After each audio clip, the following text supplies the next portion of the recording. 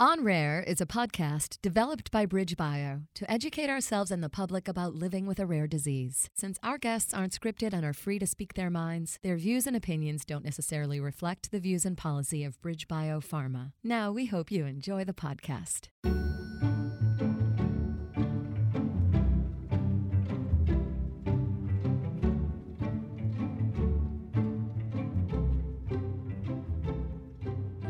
Hello and welcome to On Rare, a rare disease podcast produced by BridgeBio, a biotech company that focuses on developing treatments for rare diseases. On Rare gives us a chance to hear from the true experts, people living with rare conditions. I'm your host, Mandy Rohrig, a member of the patient advocacy team, and I'm joined by my colleague, David Rintel, head of patient advocacy. Hi, David. Hi, Mandy. Always a pleasure to be recording the On Rare podcast together. Yeah, we are recognizing Rare Disease Day on February 29th by honoring rare siblings, people who have a sibling with a rare condition. We had 3 separate conversations with 3 incredibly thoughtful siblings: Marina, sister to Sammy, who lives with limb-girdle muscular dystrophy type 2I, Michael, who has 2 brothers with Canavan disease, and Sydney, whose brother Sean lives with achondroplasia.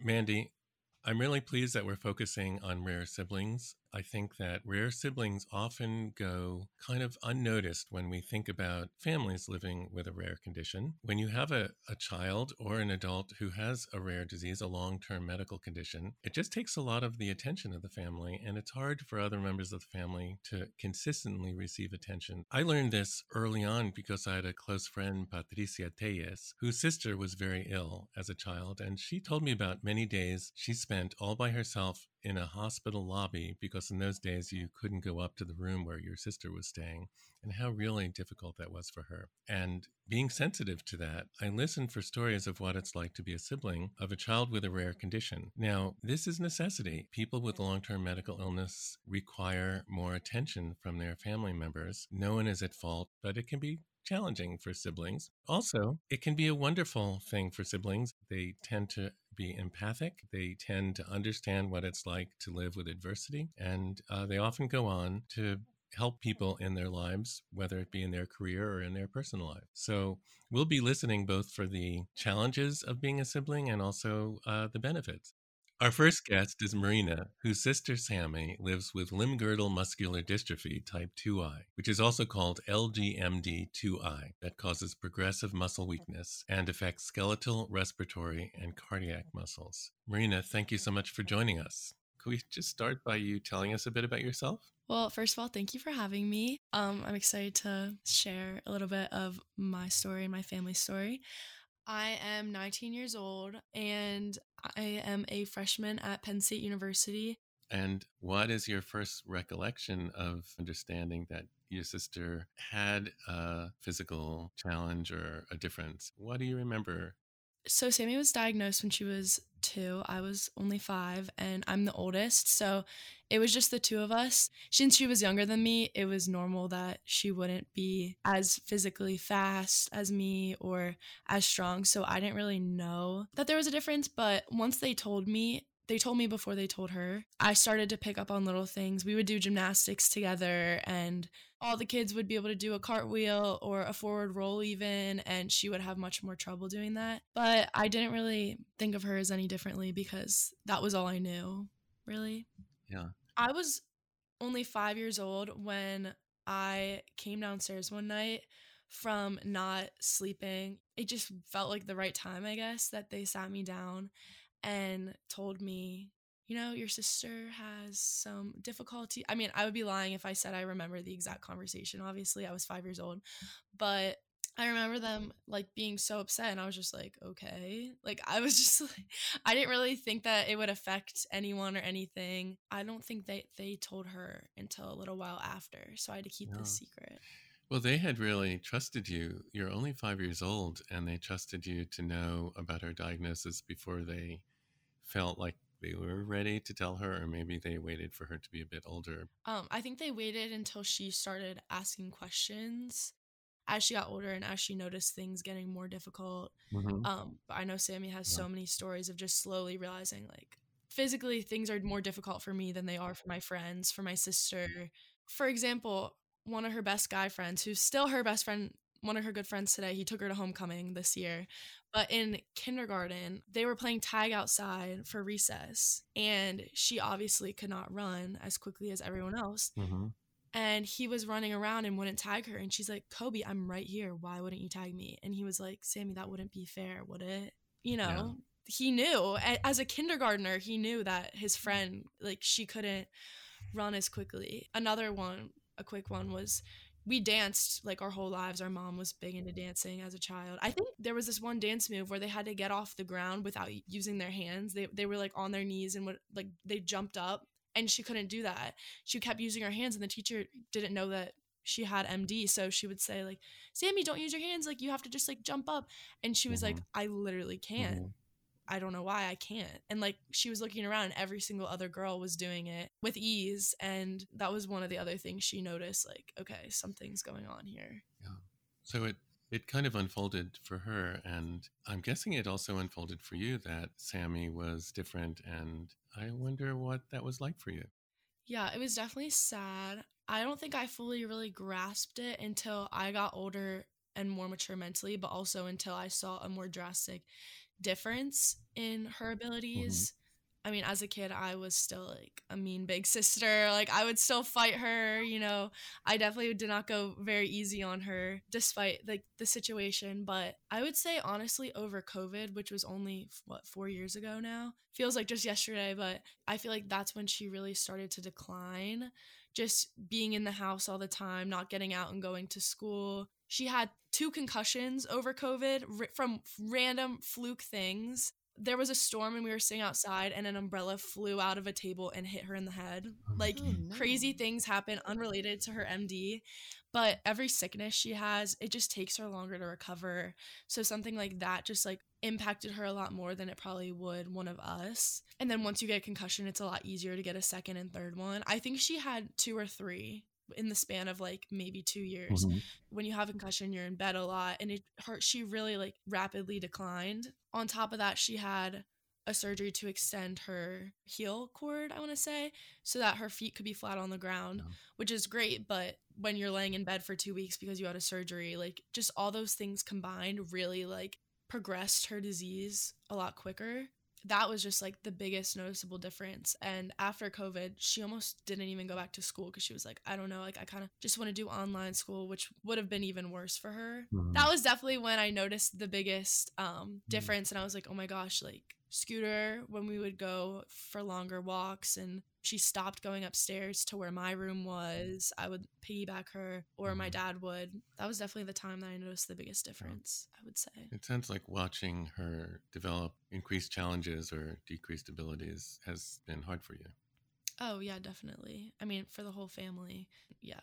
She was a freshman in high school when I was a senior, so we had 1 year in high school together. We were all so proud of her that she even went to high school, because there was a time where she was going to do online. If she went to school, she wanted to stay at our private school because that's where all her friends were. It was a much smaller community. Everyone knew what she was going through for the most part. So I was so proud of her to even be able to go to school freshman year. And it was nice we had a year together that I got to like show her the ropes. But there were definitely times in school I would get a call from her or one of the teachers and like I had to help her up from the ground, things like that, which like being a freshman in high school is already so difficult. And so now like on top of that, having to worry about something like this.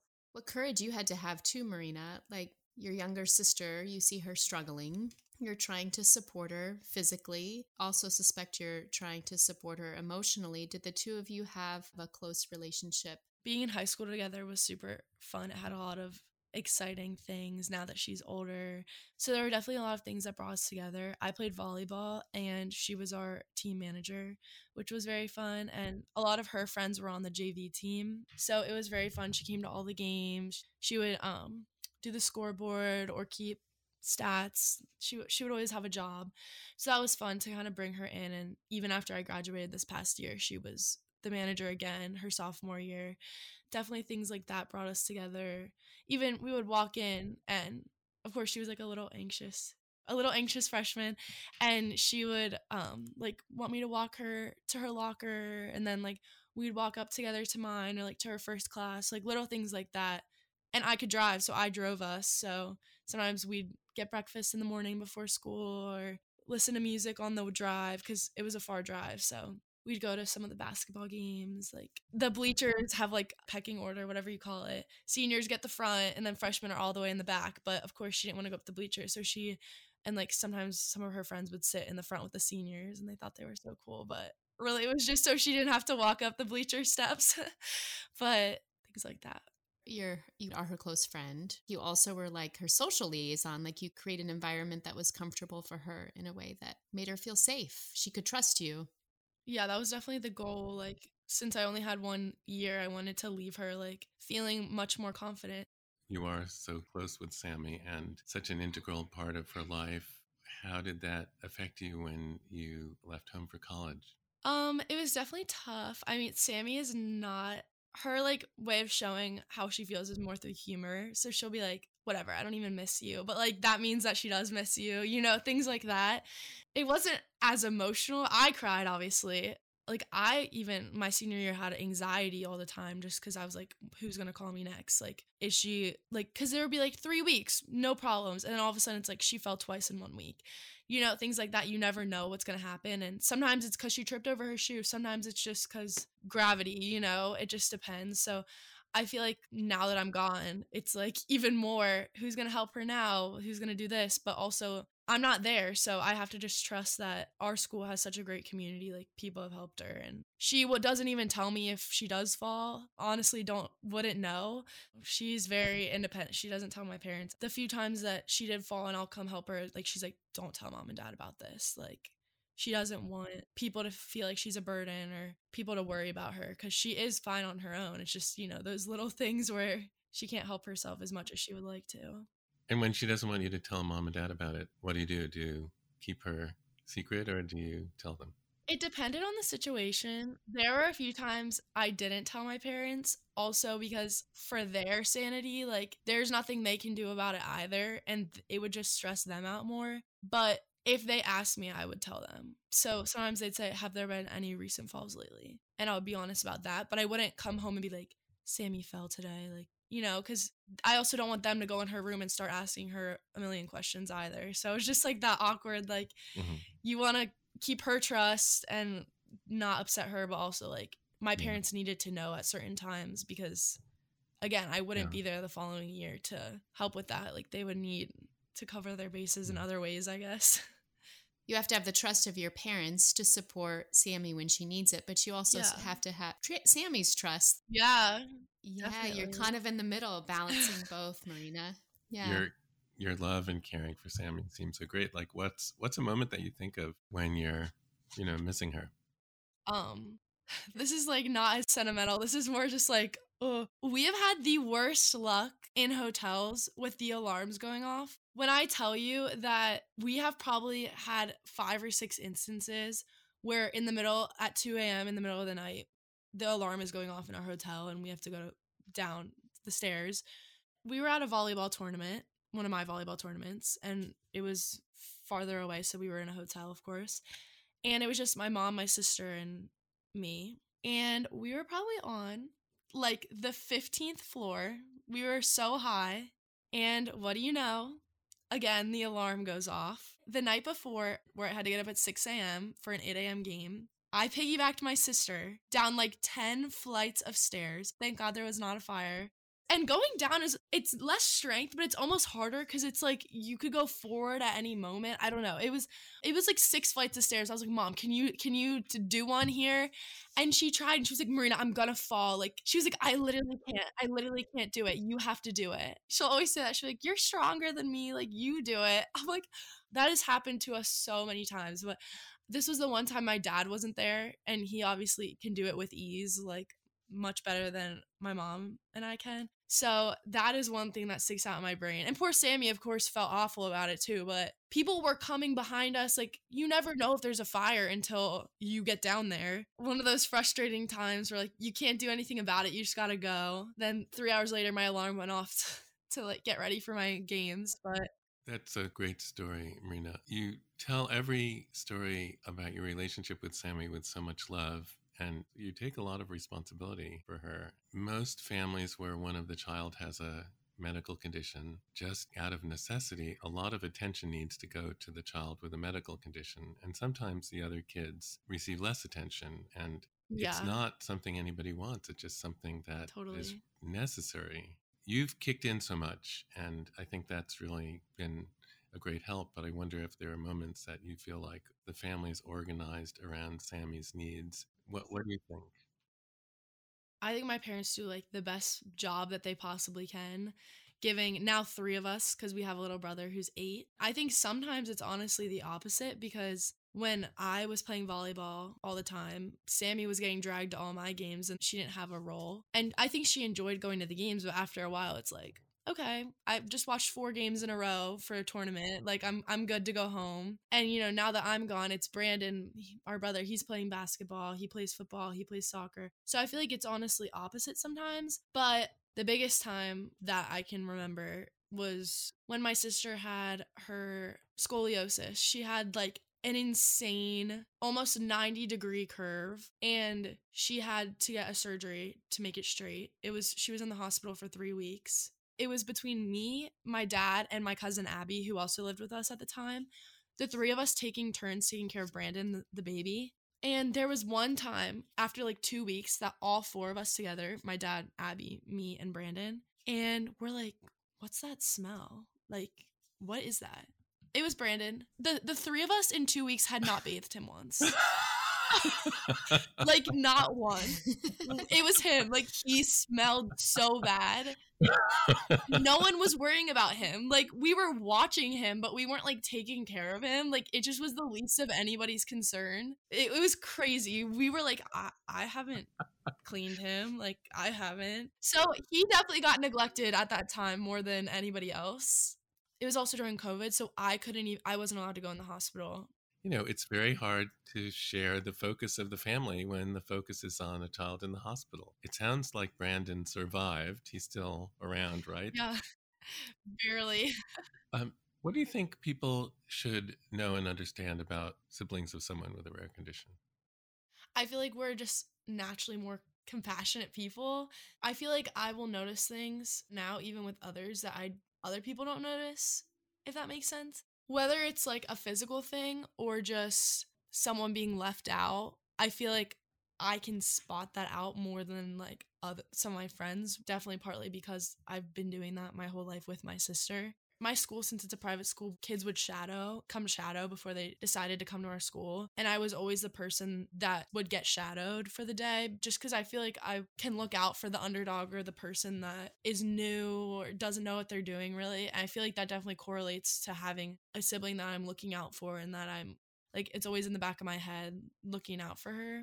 I would say that's like the biggest thing that can differentiate us from just the average person. Yeah. You always keep an eye open for what's going on with your sister. Yeah, I mean, we all take our turns. Rena, thank you so much for joining us, the On Rare podcast, and sharing your life and your experience. I enjoy it, so. It's been really lovely talking to you. Thank you. I appreciate it.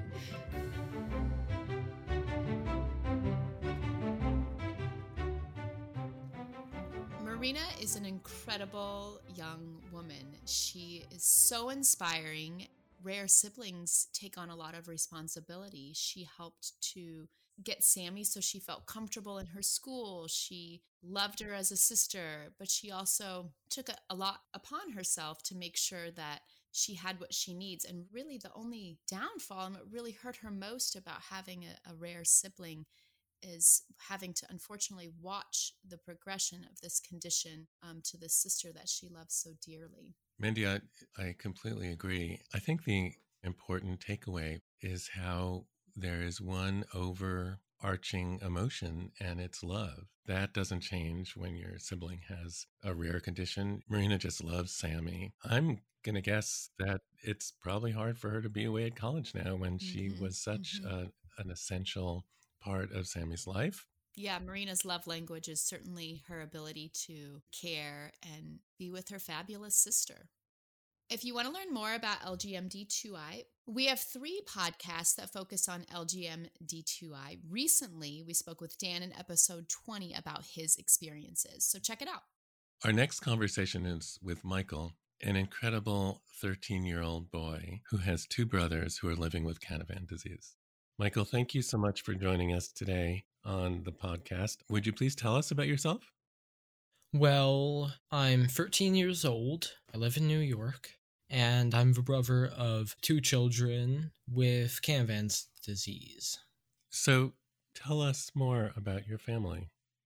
I have three brothers, two sisters, and we all live together in a small house. Mm-hmm. I'm in 8th grade, and I'm very interested in technology. Favorite subject in school? One of my best subjects in school is math, as well as science. It's very interesting to me because it shows me how the world works, and also starting to learn genetics, which could also help me learn about what my brothers have, for instance. Yeah. Math and science is good preparation for learning more science and genetics. Pretty complicated and also very important since Canavan disease is a genetic condition. So before hearing more about your brothers and family life with Canavan disease, can you tell us what you understand about Canavan disease? Okay, so my understanding of Canavan's disease is it has to do with, it stops the development of white matter brain cells that links into motor skills, development, just general controlling your body. That's good, Michael. So you already know some science about Canavan and how it affects people. So let me ask you about your two brothers with Canavan disease. How old are they? My brothers are 6 and 7, and at a young age, the older of the two, he wasn't developing properly. We tried to find out what was happening to him for a long, long time. And at about a year old, we found out that he might have Canavan's disease. We got him screened. We started doing physical therapy. And after a little while, my mom realizes, you know what? There's no need to wallow. Mm-hmm. Mm-hmm. And what about your younger brother then? My younger brother, we started to notice it after about 3 months. He was found to have Canavan's disease. Even with all the challenges that he has, he's a very lively kid. Both of them don't really have the ability to move, and they don't develop the same. So throughout their life, they almost all the time, they have physical therapists coming over to come and help them. They're always learning. They go to school for special needs children. They also do therapy there. The younger one, he tends to be very physically active, still has almost no fine control, but he's very active. He'll try and make noises to talk to you. You could see he's very much there. That was also something that we faced when people come over, for instance, they're paras, the therapists. If they're new, they don't really see them as being fully there mentally. So that was also a challenge because they're always trying to communicate. They're always trying to just be in the moment. They love music. They laugh. They have a good time. So they both have real limitations physically in terms of their ability to move. And I'm guessing they use a wheelchair or some kind of device like that, right? Yes. The ability to use their bodies intentionally is limited. That sometimes makes people think who don't know them that they may not be able to understand what's going on or enjoy things in life. And I think you're saying they do understand. They attempt to communicate, and they clearly have things that they enjoy, like music, etc. Correct. You know, with any kids with that level of, however you want to say it, disability, they need a lot of care and probably have a lot of medical appointments to go to. And as you say, they have therapy and et cetera. It must take a lot of the energy. And I wonder what you feel like the impact on your family has been. Well, I've found generally it's much harder to get out. It's much harder to just to do anything outside the house. We want to go to the aquarium. It's very hard. It's enjoyable, but it's hard. I do say that some upsides. Along the way, I've met many caring people, kind people. I have made a lot of friends. So one of the positives in a very challenging situation is that you have met very many good and kind people. Yeah. I was wondering if you felt like it has had an impact on you, that it helped you understand people better, or if other people would say something like that about you. Yeah. Well, first of all, I wouldn't be who I am today without it. I've learned from all the people that I've met. They've all been caring. They always make sure that for instance, when my mom is busy with paperwork, they talk to me, they tell me what they're doing with Bay and Josh, and as any person would, I learned from that. I became a caring person. I learned how to interact with Bay and Josh better, beyond just going, pick the right hand if you want this, or pick the left hand. And I know how to make them laugh. I just help them enjoy life. Yeah. I wouldn't be who I am today without these challenges and these upsides of having brothers with Canvan disease. Good. Thank you. That's amazing. You're the oldest child in the family, right, Michael? Yes. So as you were talking about, your mom doing paperwork and et cetera, do you sometimes take on responsibility for your brothers or actually for any of your younger siblings? For my brothers, I can't really help with the medical stuff or feeding them, but I can watch them, I could talk to them, I could keep them entertained if they get upset, and I enjoy it. Gives me someone to interact with, gives them someone to interact with, and I could get them involved in games. I could get them involved with my other siblings. My brother and 2 sisters are, well, toddlers. Just as difficult as Bay and Josh, without the paperwork. Sometimes my mom could be busy, and a lot of times she has to go and get stuff for Bay and Josh, or she has to go and sign some paperwork somewhere, and we won't have so many people home, so I'll have to help. Sometimes kids who have a sibling or siblings with serious medical issues, and Canavan certainly is that, feel like so much of the attention of their parents and families is directed towards their siblings, their brothers with a medical problem. And I wonder if you have felt that at any point. This is not about anybody making any mistakes. It's just a fact of life. Well, when I was a kid, I would always be asking my mom, could you build Lego with me? Could you read a book with me? Could you play a video game with me? She still says no to that, but... And I would say, hey Mom, why don't you go and get some help? And she said, I do have help, never enough. Yeah. So I eventually learned, you know what? I just have to deal with it. I have to learn. She also went back to school to become a nurse. So if it puts more work on her, she can't be with the kids as much. She's always exhausted. Your mother is an amazing woman who, with young children in the house, 2 of them with Canavan, 1 of them a teenager, and she is still going to nursing school. It's really impressive. You've had to learn to live with a situation where your brothers with Canavan disease just need a lot of attention. Now, you seem to have turned out very well. So what do you think is the key to turning out very well when you live in a situation where 2 of your brothers have serious needs that need to be addressed by your parents? Well, I don't know how I did it. What I did was generally I would focus on something, I would try and achieve a goal, or I would occupy myself. I live very far away from my school, so it's not like I could really have anybody come to me. Mm-hmm. Yeah. Michael, you learned how to manage and be okay. Yeah. But you also really contributed in your family by helping to look after your siblings.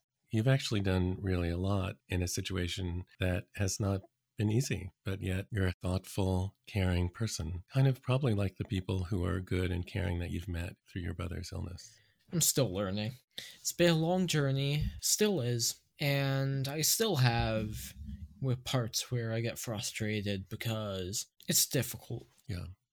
So people will be listening to this podcast, which features you and other siblings with someone with a genetic condition. What do you think people ought to know and understand about the siblings of kids who have serious long-term conditions? What is it that people should understand? Well, Generally, I myself am very closed off, and I've tried to fix it, but I never really had a normal household life. And sometimes you're wishing for it. So, generally, if a sibling just doesn't seem very. Even if they look okay, not always okay. Mm-hmm. Having siblings with a rare disease really does have a big impact, both on you and on your family. And I think you're saying that often you may look okay, but sometimes you're not feeling that way. Yeah. I think most of us wonder why things happen the way they do. You've probably met other families where they have a child with Canavan, and your family has too. And that's very challenging. What do you think when you ask yourself, well, why did this happen to my family? Well, I would think about, like, oh, why me? But then I think about, you know what? What's the reason? I'm a very science-believing person. I just say genetics. Michael, you have been amazing. We are so appreciative, really given us a lot to think about. Very pleased to hear your story. I just have one last thing to say. You might always hear about the bad things on all of these diseases and all the children with them. But the truth is, it's what makes a person unique, and it adds a little spice to life. Beautifully said, Michael. Thank you. Amazing.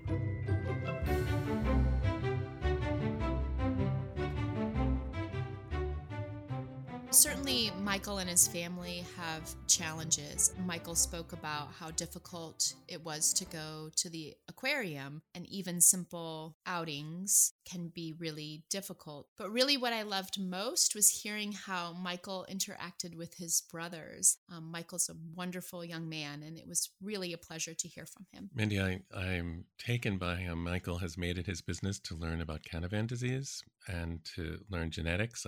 It sounds like he's thinking about ways that he could be helpful to them.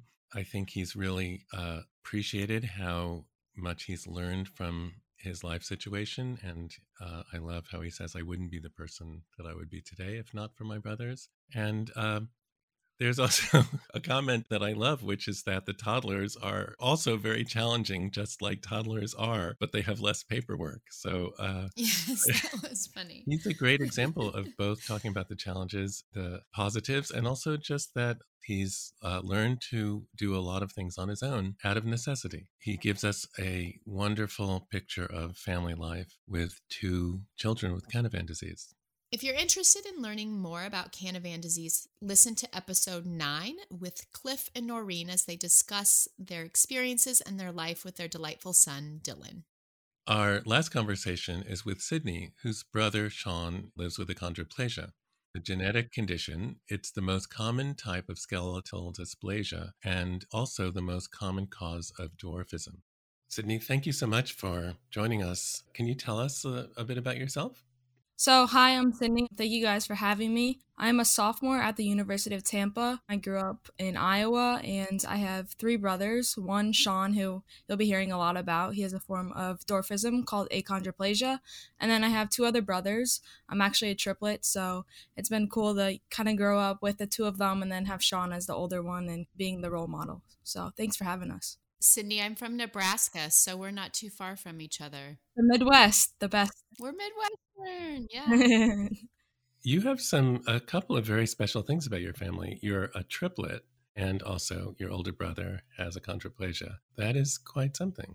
Yeah, it's cool. It's been interesting growing up. The 3 of us are extremely close, so kind of Sean was almost kind of like an outlier. In high school, we kind of got closer and kind of matured, and now that he's graduated from college, but I'm in college, we know from a distance we care about one another extremely. So how much older is Sean than the 3 of you? He's about 4 years. When do you think you first became aware that there was any difference between Sean and other kids?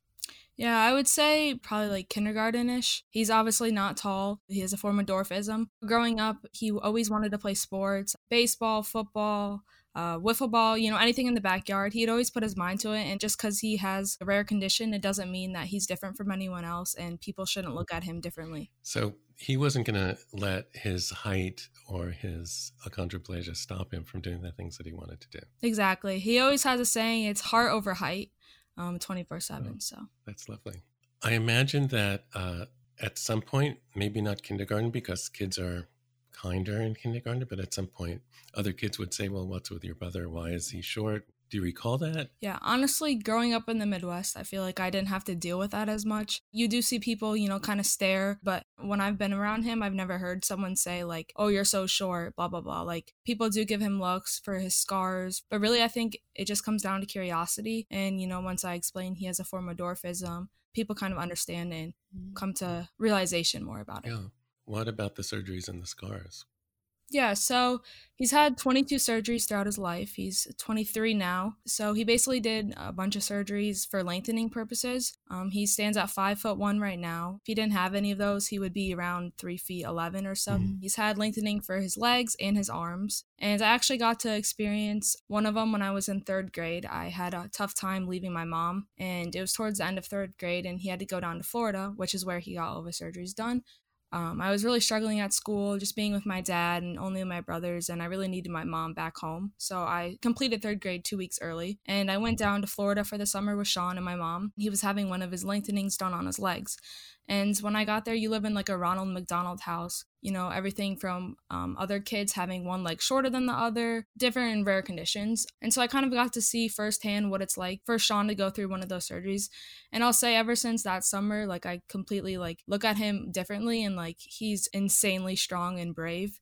Like the things that he's gone through is crazy to me. As a 3rd grader, you kind of don't understand everything, but seeing the pain that he was going through and my mom going through at the same time was hard. And I just kind of tried to be their supporter and be there by their side, whether it was going on a walk or going to the beach, helping him with therapy, or I would give my mom massages because she would have to carry him a lot. So just kind of doing the little things and trying to be there for him. He's really an example of resilience, of having to go through all these procedures that I'm certain are very painful, uncomfortable.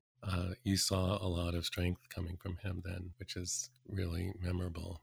Tons of strength. You also saw a lot of attention needing to go his way, particularly by your mom. Sometimes people who have a sibling with a rare condition, sometimes they see that their sibling gets a lot more of the family's attention and resources. Yeah, I would say from my perspective, I definitely had that thinking, and I was not necessarily jealous, but I was like always thinking Sean gets whatever he wants. He gets this, he gets that, he gets clothes, shoes. Sometimes it would irk me as a young kid. I just didn't realize, sometimes when he's going through all of that, he really needs, those gifts or those new shoes or whatever. Now growing up, I kind of realized, he deserved that. I couldn't say the same for my brothers. I don't really know what their thinking was back then. I was definitely the more stubborn child, the one that, kind of dealt with this a lot differently than the two of them. I did rely on my mom for a lot of things. And so her giving all the attention to Sean, I would think, I don't remember everything, but I do think it probably impacted the way I felt about him. Thank you, Sydney. That is very interesting. I think what you're saying is that when you're young, you viewed the differential treatment of Sean just like kids view what their siblings are getting, and there's a kind of measurement. My sister got new shoes, why didn't I get new shoes? I mean, I think this happens in every family to some extent, and it felt unfair. And you also noticed that your mother would be away with Sean quite a lot, and you missed her when she was away. So in a way, he was getting more of your mom than you were, which is probably much more powerful than any pair of new shoes. So how did you deal with it, at the time?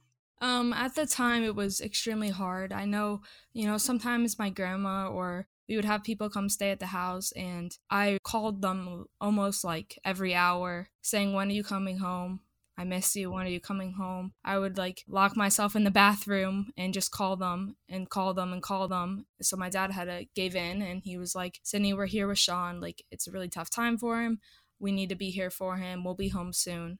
And so I know I impacted Sean because she's locking herself in the bathroom. She's upset. She's sad about this. But in the meantime, he couldn't change what he was doing. It was hard for me, but I know now as a 19-year-old, it was all worth it. And I know he wouldn't change anything. You know that it was painful to Sean to have the surgeries, but it was also painful to have your parents away so much. Looking back, you understand it as a necessary thing for your family to put that much attention and resources into Sean. I'm super proud of who he's become, and he's moving his way up in his job, and he graduated college, and he's just putting the mentality behind that he's small, not having as long arms or as long legs. Like, he can't do everything that other people can, and he's found his way, and he's found his passion for CrossFit, and he's made it on the World's Fittest Door Championship, which was really cool to see. Wow. It's very heartwarming just to see him in his element.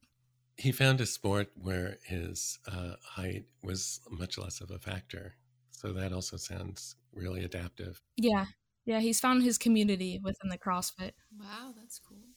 One question: how has Sean's life impacted your life as you move forward into adulthood? Yeah, I would say when I'm out and, you see people with like rare conditions or people that are different than us, and someone like makes a comment about something, and I'm always the first to say like, hey guys, we're not going to say that. Or if we do see someone with dwarfism, I kind of point them out and be like, hey, like, it's cool to see others than just my brother deal with the same thing and kind of find their passion, find their community, and find what they should be doing in life. So having Sean as a brother has made you much more sensitive and understanding of people with various medical conditions and also other kinds of differences. Yeah, I'm very aware of all of that. It hits me harder than I'm sure other people do, just because growing up I did have to see Sean grow through all of the pain and everything that he's gone through. So it's definitely a lot more heartwarming. Sean, if you're listening, you've had a really big impact on many people. Everyone loves him. Everyone's like, oh, I want to talk to Sean. I want to be with Sean. So the community loves him, and I love him. And, he probably doesn't know that. I don't tell him that much, but he is one of the people that I look up to, especially with what he's doing after college. And I realize that if he can do it, I can do it as well. I was just going to ask you what you love most about your brother, but I think you kind of already said that. He has a big personality, and I know he's the most loving, compassionate, and caring for a person. He has a big heart, and that's what matters. What do you think he would say that he loves most about you? Oh, it's a great question. I would say probably I also have a big heart, and I'm always doing things for other people.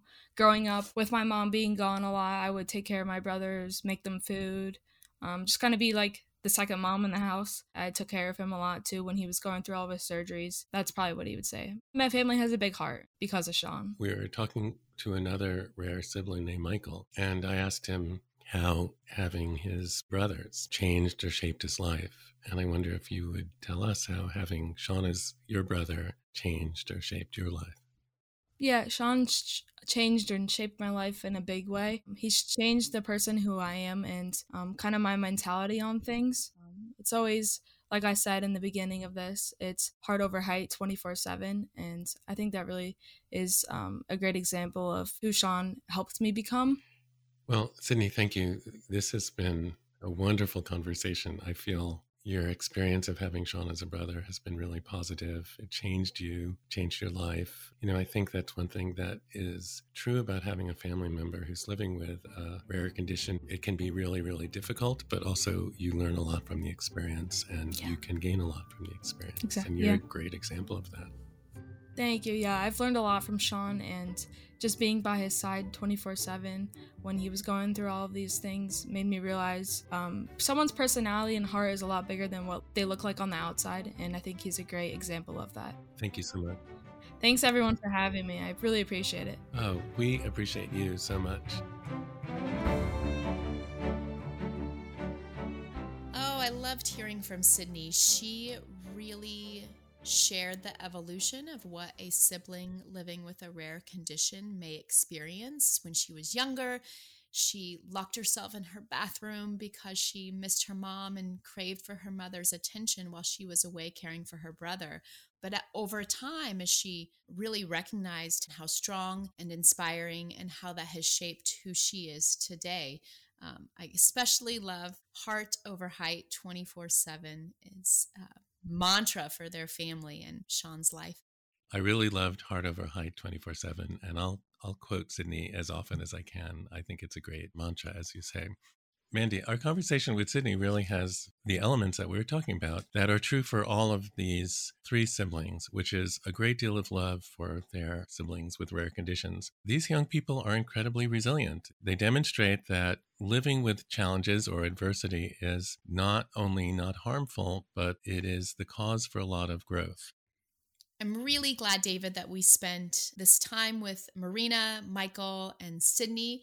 We learned a lot about the rare sibling experience, their incredible resilience, their empathy, and how they would not be the people that they are today without their incredible sibling. I hope that we remember the great love that each of them has for their brother and sister.